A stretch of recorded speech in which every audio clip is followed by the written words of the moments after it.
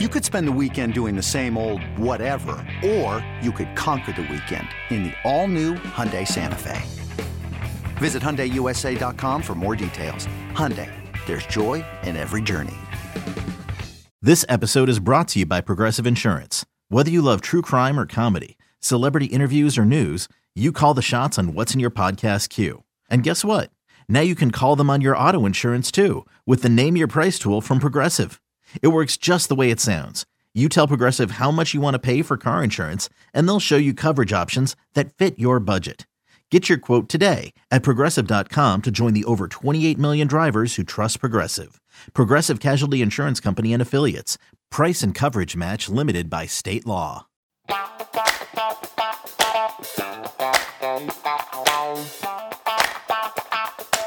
Hi everyone, I'm Boomer Esiason, and I am so delighted to have you join us here on our all-new Game Time podcast. Now, our guest today is without question the GOAT of professional surfing. Now, he's also an actor, an author, an innovator, an entrepreneur, and of course, he's an international A-list celebrity. It's certainly my pleasure to welcome 11-time world champion Kelly Slater. Kelly, so great to have you. Welcome to our Game Time podcast. Boomer, nice to meet you. How are you, man? You turned 50 this year and you own the surfing record book from top to bottom. You were the youngest world champion at the age of 20 and then the oldest world champion at 39. How would you describe the different stages of an athlete's career? The beginning is so much excitement. I would say the middle part in your 20s. For me, my prime was my mid-20s into... Actually, my best year ever was 36 as for results. But through your 20s, when you really have what you think is your craft and your technique mastered, that's where it's really fun because you get to play with it a little bit. You get to take chances after you've had some success. In the later parts of your career, I think you are trying to reinvent yourself to some degree. And that's a whole process. You have to go through a few different roofs to get to what the next stage is for yourself. And then at some point, I think you settle into everything you know and try to add new things to it and keep your mind fresh, keep the approaches fresh, and be open to new ideas. You know, you're often credited with propelling professional surfing into the mainstream. So how would you say the World Surf League is doing these days, and how do you see it growing in the future? It's an interesting thing because it's changed a lot. The early days were basically a little stand on the beach, and that was the world tour. And it was really anyone in the world could walk up and be within the area. Now we have our security, and we got our closed off sections, and we all have our trainers and coaches. I don't, but most of the guys do.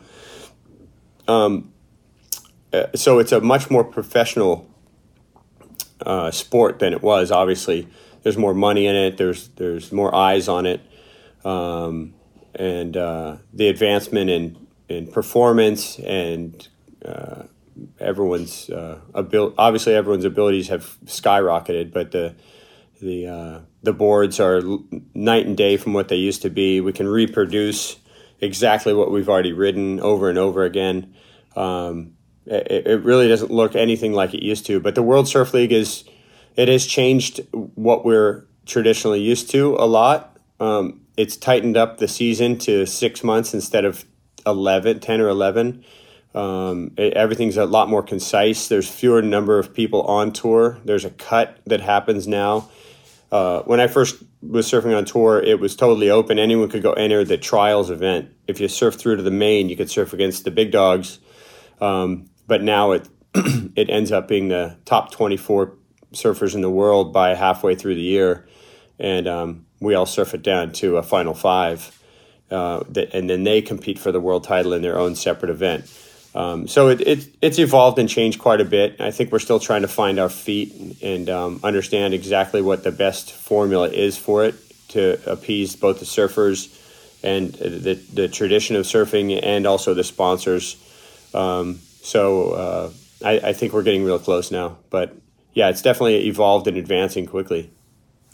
You know, I can't imagine that I'm going to ask this question because surfing opened a whole globe to you. I mean, you became an A-list celebrity in all these countries around the world for the right reasons. Now, I'm going to ask you this. If you weren't a surfer, which is almost impossible for any of us to even imagine, what do you think you would have done with your life? Was there ever a plan B for Kelly Slater? There was no plan B for me. You know, I played baseball. I played football. I actually loved both those sports a lot. When I was a kid, I was actually really good in the field in baseball. I pitched a little bit, but I wasn't a very good pitcher, and I wasn't a very good hitter. But I understood the game, and I could feel where the ball was going to be at all times. And same thing with football. As a mighty mite, I played on the little teams when I was under 12. I was the smallest kid, but I was really strong and fast. And I played nose guard, and I could get through the line really quickly. I could always see where the play was going to go.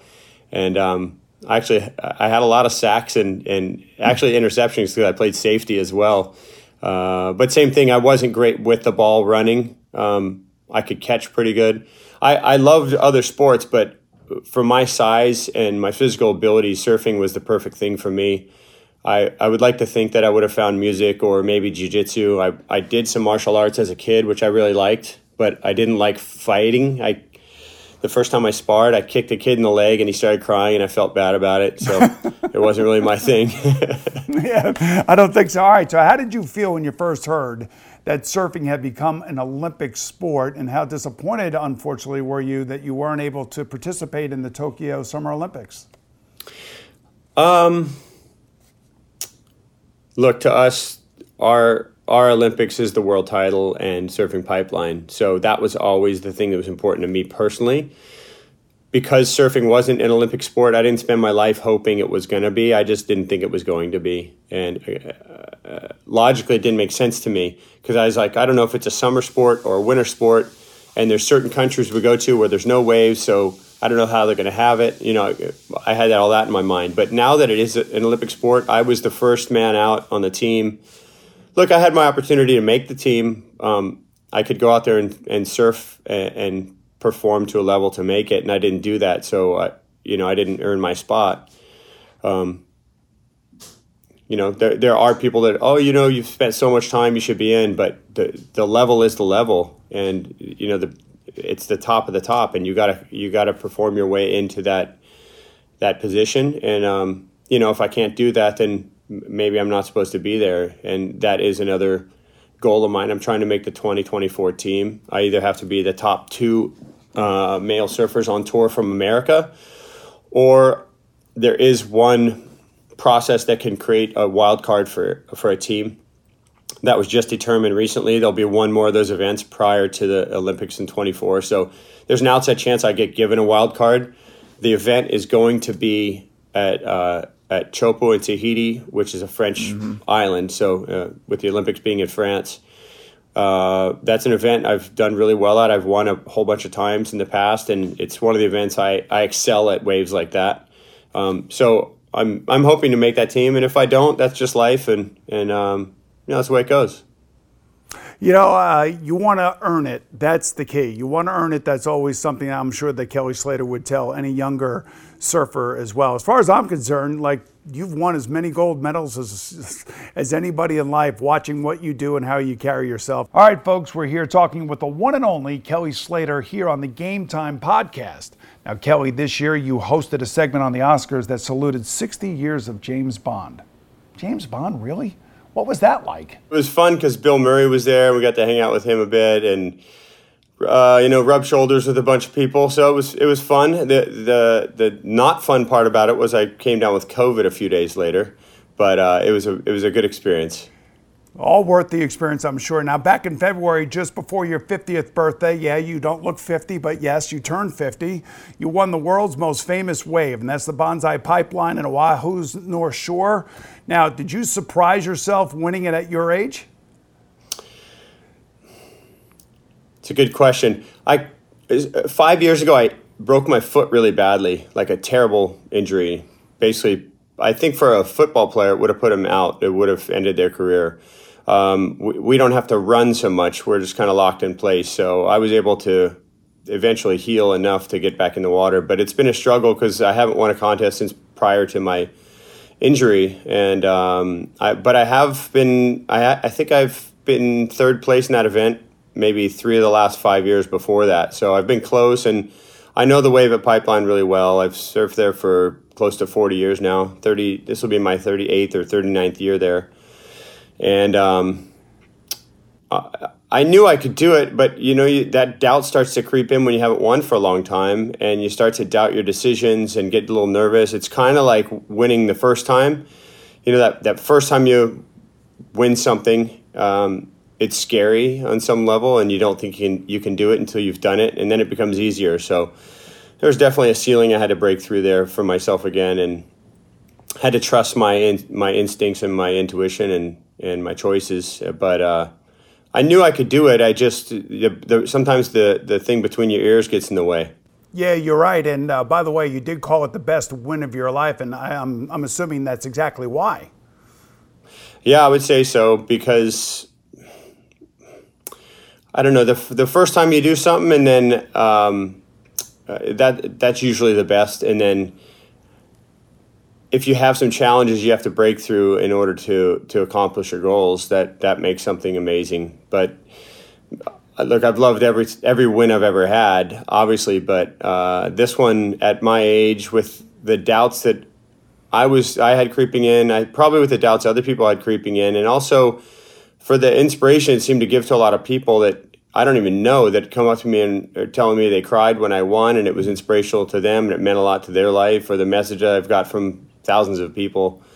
It's been really inspiring, and that's the thing that sometimes when you're getting tired of doing something, and then you hear that from somebody, it really kind of lights the flame again.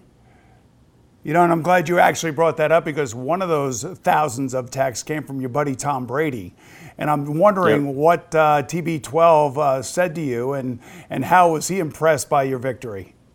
Yeah, no, just a basic congratulations, and told me it was really great. But it was funny because the day I won, that was the day that he retired. And I sent him a message and I congratulated him on his career. And I said, but I know you're not done. Come on, we know you. Because when a guy's at that level, Brady's the scariest guy, and he's the scariest quarterback in the league still. I don't think anyone wants to be against him in a Super Bowl because of what he's pulled off in the past and what he knows about the way the flow of a game can go. And then it was just a few weeks later that he announced his unretirement. And I think when you're on the verge at older age in your career and you're trying to retire, I think you need to say it out loud, and you need to feel it and see if it feels right. And maybe it was the test case for Tom, but it didn't feel right to him, it seems like, and so he's back in. I think we just made some news here. You're the reason why he unretired. That's what I think. You're also quite the golfer, a 2 handicap, in fact. And I know in the Pebble Beach Pro-Am you play with Drew Brees, another quarterback that retired, and you're outliving all these quarterbacks. So what was his take on retirement?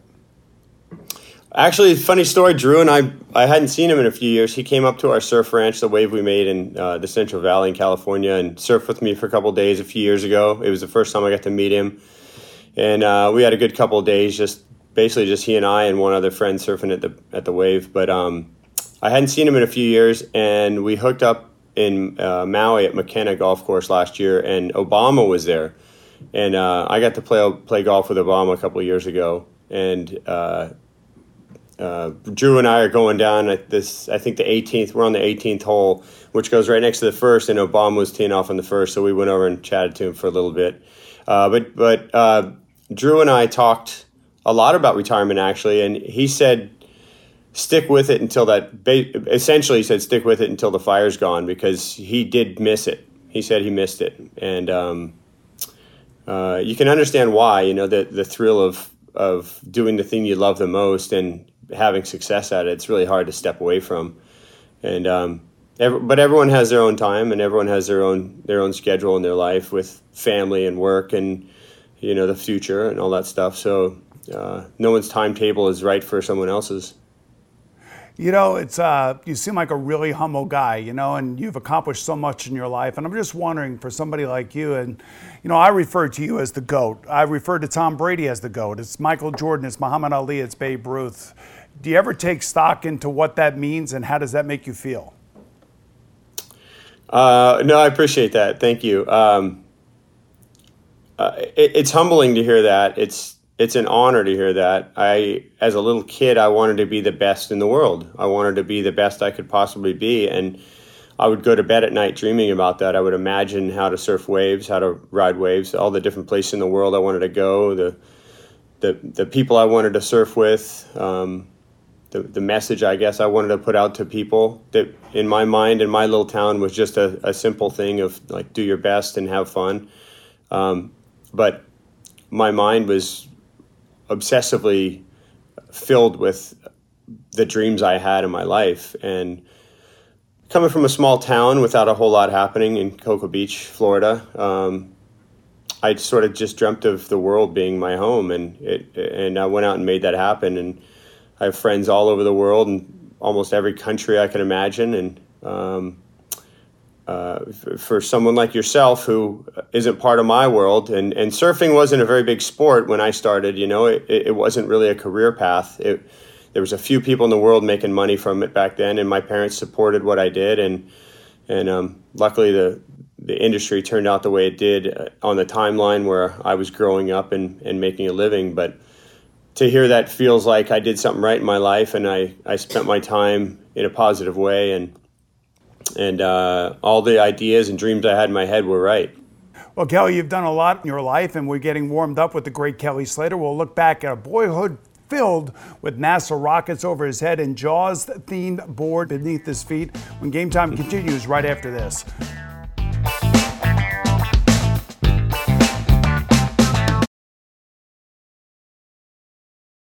Look, Bumble knows you're exhausted by dating. All the must not take yourself too seriously, and 6'1" since that matters, and what do I even say other than, hey?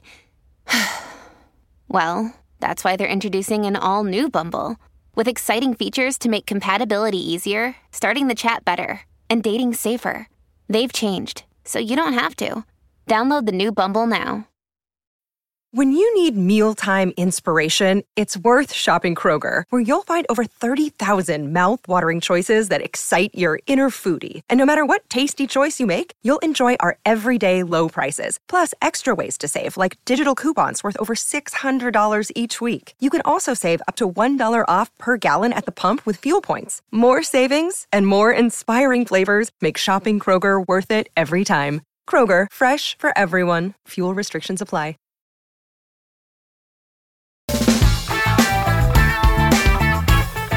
Welcome back to Game Time, everyone. Cocoa Beach, Florida, just south of Cape Canaveral, was the fictional setting for the mid-1960s sitcom I Dream of Jeannie. Now, in real life, it's a place where the wishes of young aspiring East Coast surfers, such as the great Kelly Slater, are granted thanks to the constant 3-foot waves. And I'm just wondering, at age 5, you're out there with a styrofoam board, and by 8, you're doing 360s and winning competitions.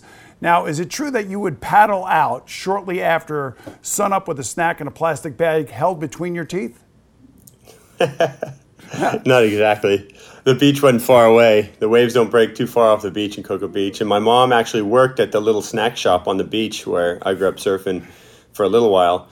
But yeah, look, my mom liked to sunbathe, and my dad liked to surf and drink beer and play video games. And that was the spot in Cocoa Beach to do all that. And it was really the hangout for everyone who surfed in our region. And I don't know, my dad owned a bait and tackle shop about a block away from there. So that was the beach we ended up at. And we would either fish or body surf or boogie board or whatever, anything to be in the ocean. And it was a really fun time. I think around 1980 or 81 was the first shuttle launch. I remember being on the beach and watching it. I watched the first 20, I guess it was the first 25 launches. Mm-hmm. I saw every single one of them. And I think it was the 25th one that exploded. And it was the first one I didn't watch the whole launch. I looked out my window and saw it going up, and I went back to bed. It was the coldest day of the year in Florida. And I remember hearing this horrible giant rumble, the whole house shaking, and then it went quiet. And a few hours later, I woke up and my mom told me it had exploded. But that was a huge part of our lives. You know, the shuttle launches were just massive, and they were so exciting, and it was a fun time to grow up in that area. Do you remember your first custom board? And if you do, what was it like?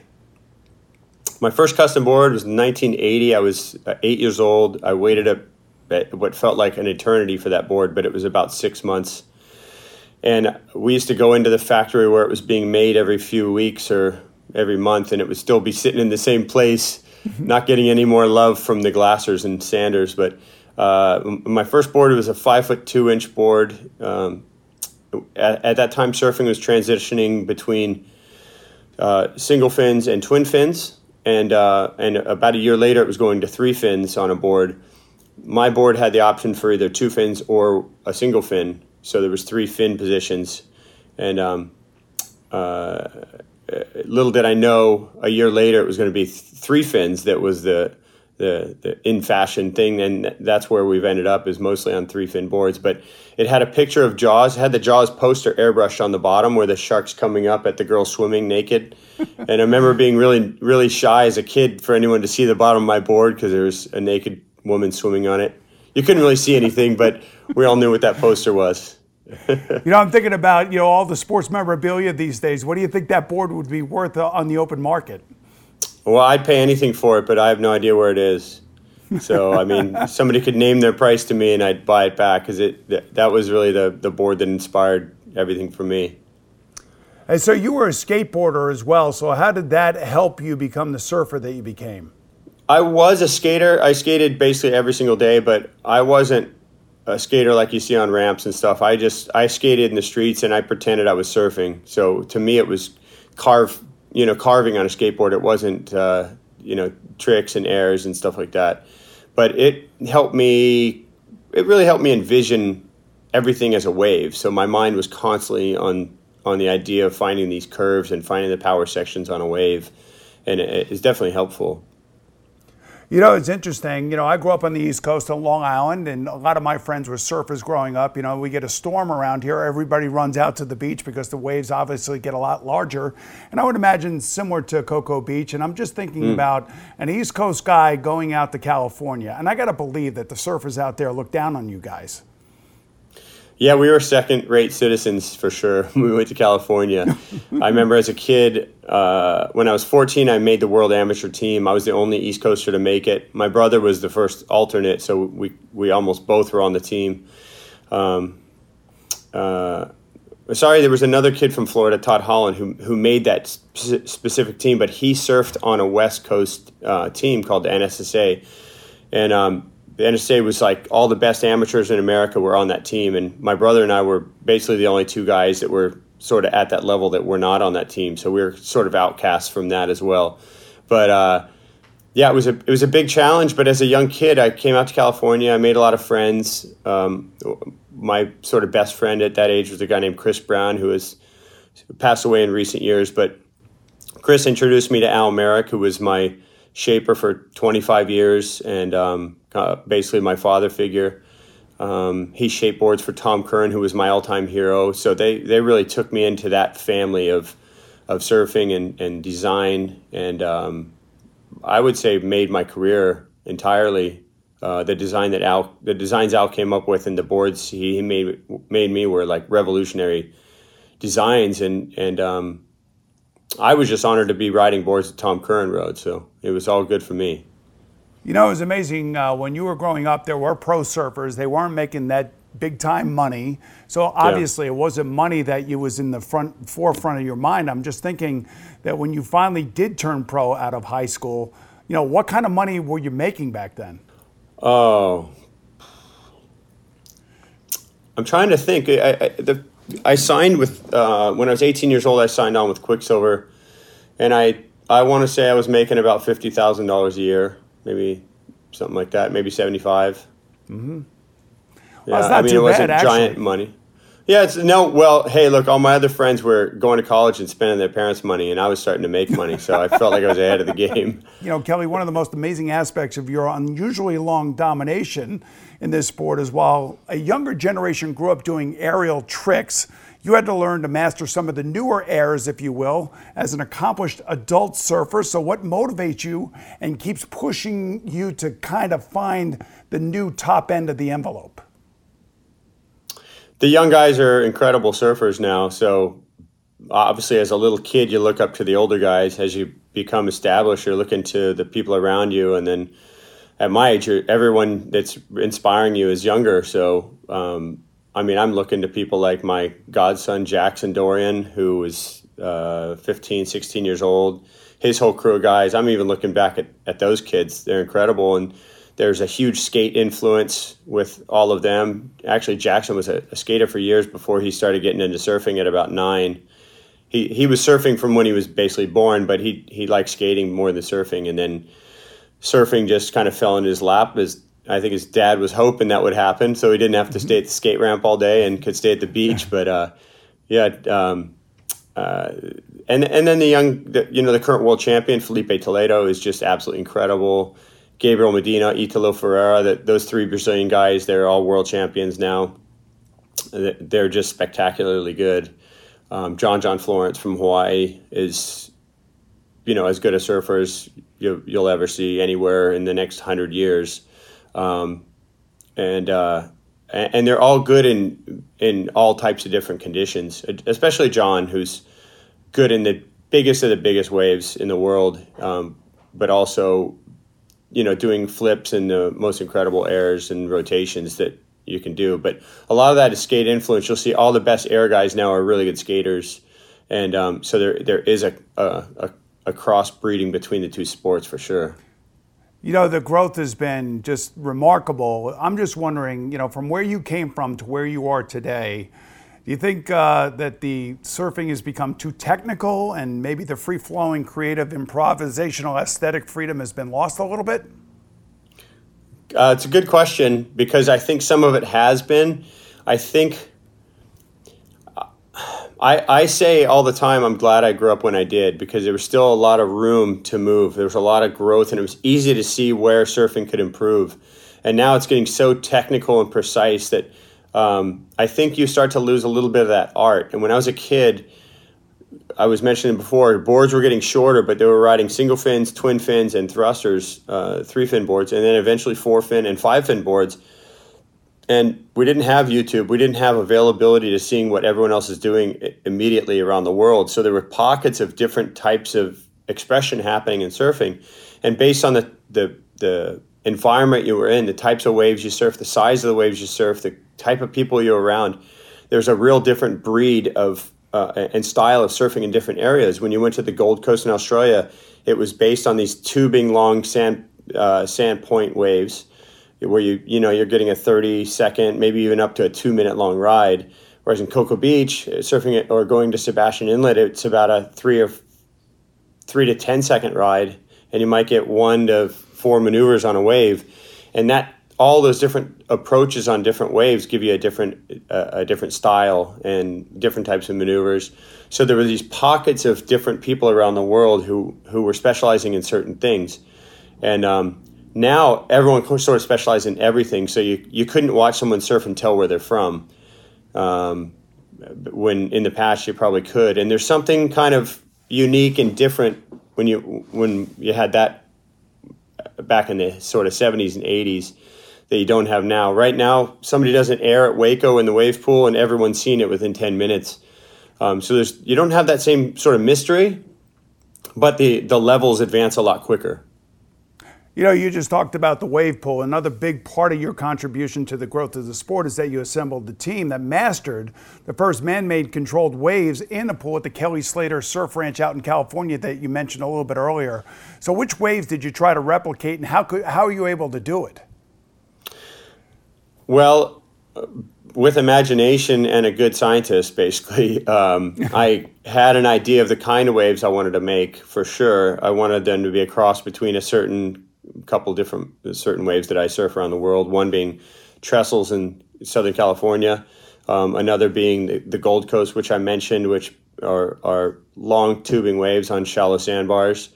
And you never really know until you see the wave turn on and it breaks, and then you kind of can define what it's like. But those were definitely inspirations for the wave. We'll be right back to talk about the legacy created by a modern-day old man in the sea right after these messages.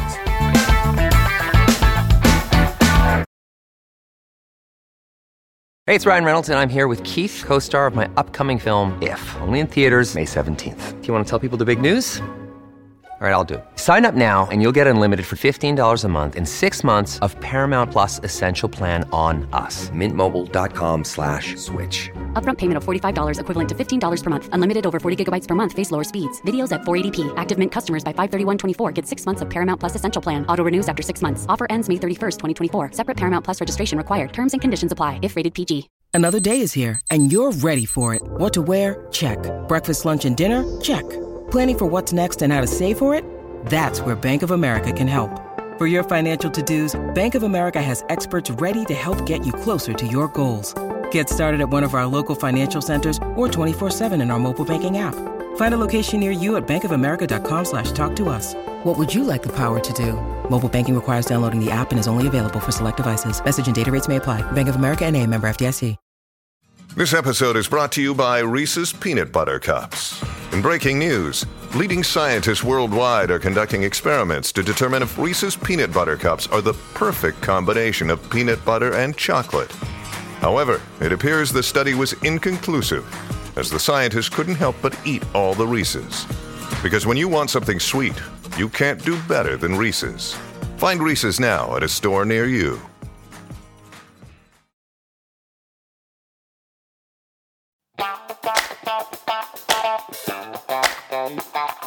Welcome back, everyone. Kelly Slater's mother once said about her prodigy, the water was his security blanket. There was where he felt safe. He could just unload his problems in the water. Years later, a writer would describe the surfing semi-god as Neptune on a short board. And among other things, you've been described as spiritual. You often speak about soul searching while you're surfing. And I'm just wondering if you, especially mystical or magical, about being at one with the water. What does that actually mean to you? Yeah, I think that surfing is so immersed in nature, in the ocean, and you're riding this energy that came from usually thousands of miles away. And yeah, there's something spiritual about it. And surfers have always talked about that since the early days. It's a really... It's one of the most solitary sports. I mean, you can go anywhere in the world and do it by yourself. You need a surfboard, and that's about it. In fact, it's probably more fun a lot of times to be by yourself. With a couple friends is good, but by yourself is really nice because you're with your thoughts and you're just immersed in the thing you love the most. I've always thought of surfing as a spiritual experience. It is like my church, if you will. I can't think of anything better I'd ever want to do in the world, to be honest. Spend my life doing something. Surfing's number one. I know your buddies Tom Brady and Drew Brees have had the feeling that when they wake up on a Sunday, they're going to have the best day of their life and they're going to go out and play the best game of their lives. You know, I've had that feeling myself. I'm just wondering, when do you realize that you're in the middle of the ultimate and best ride on a surfboard? The ultimate and best what ride? Yes. Yeah, there are those days. Yeah, like you said, game days make it sort of hypersensitive to me. Like on competition days, I can tell right away if I'm on or I'm off, and if I got to sort of flip the switch a different way to get into that. It's not always easy to know what that is, but sometimes you just don't question it and everything just flows, and other days it's like you're just hitting your head against a wall. And that happens in the ocean too, not necessarily just in competition, just anytime you're surfing. You can just miss that wave, or the other person can just get that wave, or you're getting caught inside. You're out of position. Your timing's wrong. You're judging waves incorrectly for whatever reason. All those sort of things. You can't force it. You just got to be part of it, and nature will set you straight right away. You just gotta. You can't try and force your way when you're surfing. you have to kind of let it come to you. You know, there's dedication, there's commitment, there's the beauty of surfing, the majestic, you know, standing on top of those big waves, but there's also other hazards that are, you know, associated with your sport like every other sport. And I know that you've lost a number of friends while they were surfing. Do you ever think about sharks or drowning or hitting your head on the board? And if you do, I mean, I'm just wondering how you overcome those things. Yeah, it's probably the number one question people ask me about is sharks when they want to know about my world. A lot of people say, I don't want to go in the ocean. I don't know what's in there. Yeah, I've seen thousands of sharks and none of them have bitten me. So the chances are pretty slim. There are certain places, there are certain sharks, there are certain situations you wouldn't get yourself in too often. It's not really worth the risk, but I don't know, that's part of our lives, you know. There are waves in the world you want to go surf, and there's great whites. There's, you know, big populations of great whites in certain places. The more you surf those areas, the more chance you're going to encounter those and have a situation happen. But yeah, there's certain places I probably wouldn't surf by myself, and I don't surf very often, or I don't put them at the top of my list just because of that situation. I mean, there's on the East Coast, there's certain time of year you really wouldn't want to surf at Martha's Vineyard. There's just great whites everywhere. A place like Año Nuevo up near Santa Cruz, just they tag tons of sharks there almost daily. And those are the big ones. You know, the small ones you don't need to worry about so much. There's a place, Del Mar, California, in Southern California. There's great whites there every single day, and people don't realize it. But most of them are small juveniles, and they don't tend to mess with people. You know, given the vast amount of time that you spend in the water training, I know that you're a conservationist. I know that you're an environmentalist. You know, give us an idea of what you do in your free time to make sure that the oceans stay clean and why it's so important to all of us. Well, one of the great things is social media. In order to get the message out to a lot of people in one go, in 5 seconds, you can repost something. And if you have a good following and it's something that speaks to people, it can get out there really quick to help educate people. But funny enough, when I leave this interview we're doing here, I'm going to go over and see a kid named Boyan Slat, now a young man who at 15 or 16 invented a thing called the Ocean Cleanup. And it's a device that literally just floats in the ocean and catches it. It floats slower than the currents move, and basically trash is forced into it. So they're going to put a bunch of these out in the ocean where the gyres are that collect the currents that end up collecting all the garbage out in the middle of the ocean that we don't really know what to do. It's too vast of an area to go out there and manually clean up. So we're going to need something that is basically kind of sitting there collecting it. And I'm going to go see Boyan after we talk and spend a couple hours with him. But through social media and through putting that message out that whatever you're interested in, people are going to reach out to you. And so I do get a lot of opportunities to help out on things around the world. There's a project in Bali called the Sungai Watch. They go and they pick different waterways and they clean them up. But Bali's got a horrible pollution problem, unfortunately. One of the most beautiful places you'll ever go. But since plastics came in, the single-use plastics, it's just become an absolute travesty over there. There is another group in Bali called Vulcan Energy, and I've sort of connected with them through social media over the years, and they're taking plastics and melting them back down into fuel, which a lot of people don't know you can do. I wish every city around the world had a plastic pollution collection site. And then they would make these machines that could turn it back into kerosene and diesel and gasoline. It's one solution. It's not perfect, but it's definitely better than seeing the pollution floating all around the ocean. And we have done tremendous damage to the ocean, to the ecosystems in the short amount of time that we've been on this planet. That's for sure.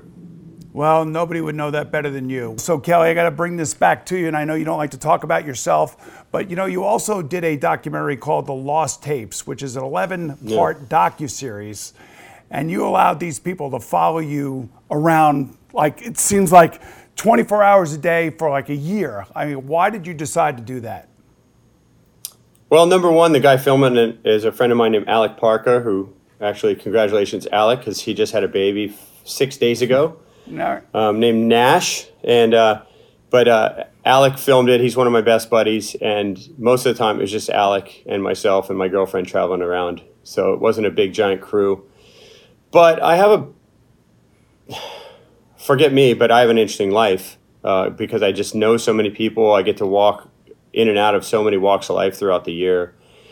And we don't get super into that. We're kind of, I don't know, I guess maybe you've watched a little bit of it. Yeah. We just follow my life around, and I wanted it to be about all the people I encounter and all the places I get to go and that sort of thing. And the story obviously revolves around me and the later years here in my career. But we shot that in 2019, and a lot of wild things happened that year.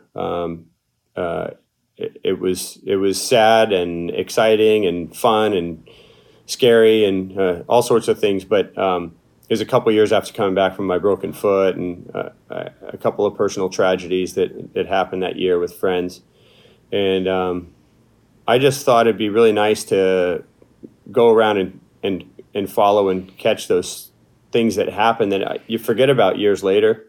And at least 1 year have them down on tape. And we also did that for the first half of this year from Pipeline until, which was in January, February, until May of this year. Alec traveled with me too, but then the baby was coming along and he had to get home. And so we got half this year as well. But there may be some more stuff I do in the future because I do have such a deep, vast connection and interest into other worlds of music and jiu-jitsu and golf. And, those are all big parts of my life. And the people I meet are super interesting. And I think really it would be valuable to go and tell those stories. So that's something I hope to do in the coming years. Kelly, I came away from that saying, this is the world's most interesting man is what I came away with. I mean, you got a million things going on. I don't know how you sleep or when you sleep. You don't seem to do that. Now, your competition these days is half your age. And the question that I would have for you, number one, you say you're inspired by them. I'm wondering if any of them have the nerve to come up to you and ask you for your advice on how they could either be a better surfer or a better person or what to look forward to in life. What's really cool is literally 2 days ago, Kanoa Igarashi, who surfs for Japan, but he's from Huntington Beach, he wrote me. He and I have exchanged some ideas about technique and surfing, and he wrote to me 2 or 3 days ago and said, hey, here's a little video. Would you look over this and tell me what you think about my carving and what you might change or how you would approach things differently? And I was super stoked to hear that because number one, he has the confidence to reach out and ask for help in something he's doing to try and better himself. So that shows he has a lot of security with who he is and he knows he has a lot of room to grow, but also that I can share what I have to offer. Another kid named Luke Swanson, young, great surfer coming out of Hawaii, recently asked me for some advice for his career. And like I mentioned, my godson earlier, Jackson, I get to talk to him about that kind of stuff too. But maybe some of the younger guys aren't so bold to think I'll want to help them. But yeah, I'm an open book. I'm happy to help anyone who asks for it. And I feel really I feel like it's a huge honor when somebody comes and asks me for anything like that. And I've had it happen from kids I don't even know as well. Hey, what would you do about this? How would I be I want to improve this or that, or what kind of boards would I use, or who would I talk to get sponsored for this? I mean, I think it's part of my obligation and my job for what I've had in my life to help out. So, yeah. I think it's great. I have a few short answer, top of mind response questions for you. Are you up for them? Sure. All right, I think they're pretty easy. So, your favorite surfing movie? Oh, Fast Times at Ridgemont High. All right, your favorite surf music band? Maybe the Hoodoo Gurus from Australia, because they were soundtrack to a lot of the movies I liked as a kid, or the Surf Punks that were a punk band out of Zuma Beach when I was a little kid. All right, your favorite surfing song?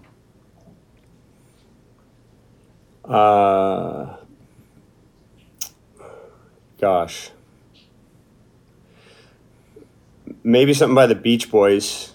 Yeah. When I first met Bill Murray, not to sidetrack too much, but he was playing ahead of me at the Pebble Beach Pro-Am, and he would finish his holes, and then he would stand on the green and sing Beach Boys songs to me, which was hilarious. Bill Murray singing Beach Boys songs. Yes, I can't wait to see that. All right, now in Eddie Warhol's interview, once referred to you as half fish, half dish. Now, which one of these potential Kelly Slater bald lookalikes do you consider most closely resemble you? Is it retired tennis legend Andre Agassi, Hockey Hall of Famer Mark Messier, or New York football head coach Robert Saleh? Gosh, I don't know. I silently suffered some of the similar feelings that Agassi had when he was losing his hair.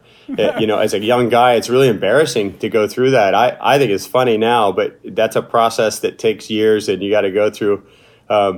Funny story, I met Andre at a UFC event, cage side, many years ago. We made a $20 bet on the fight and he had to pay me. Well, that's great, guy. Appreciate it, Kelly. Thank you so much for joining us today. I'm Boomer Esiason. I'll see you again real soon right here on Game Time with University of Arizona basketball coach Tommy Lloyd.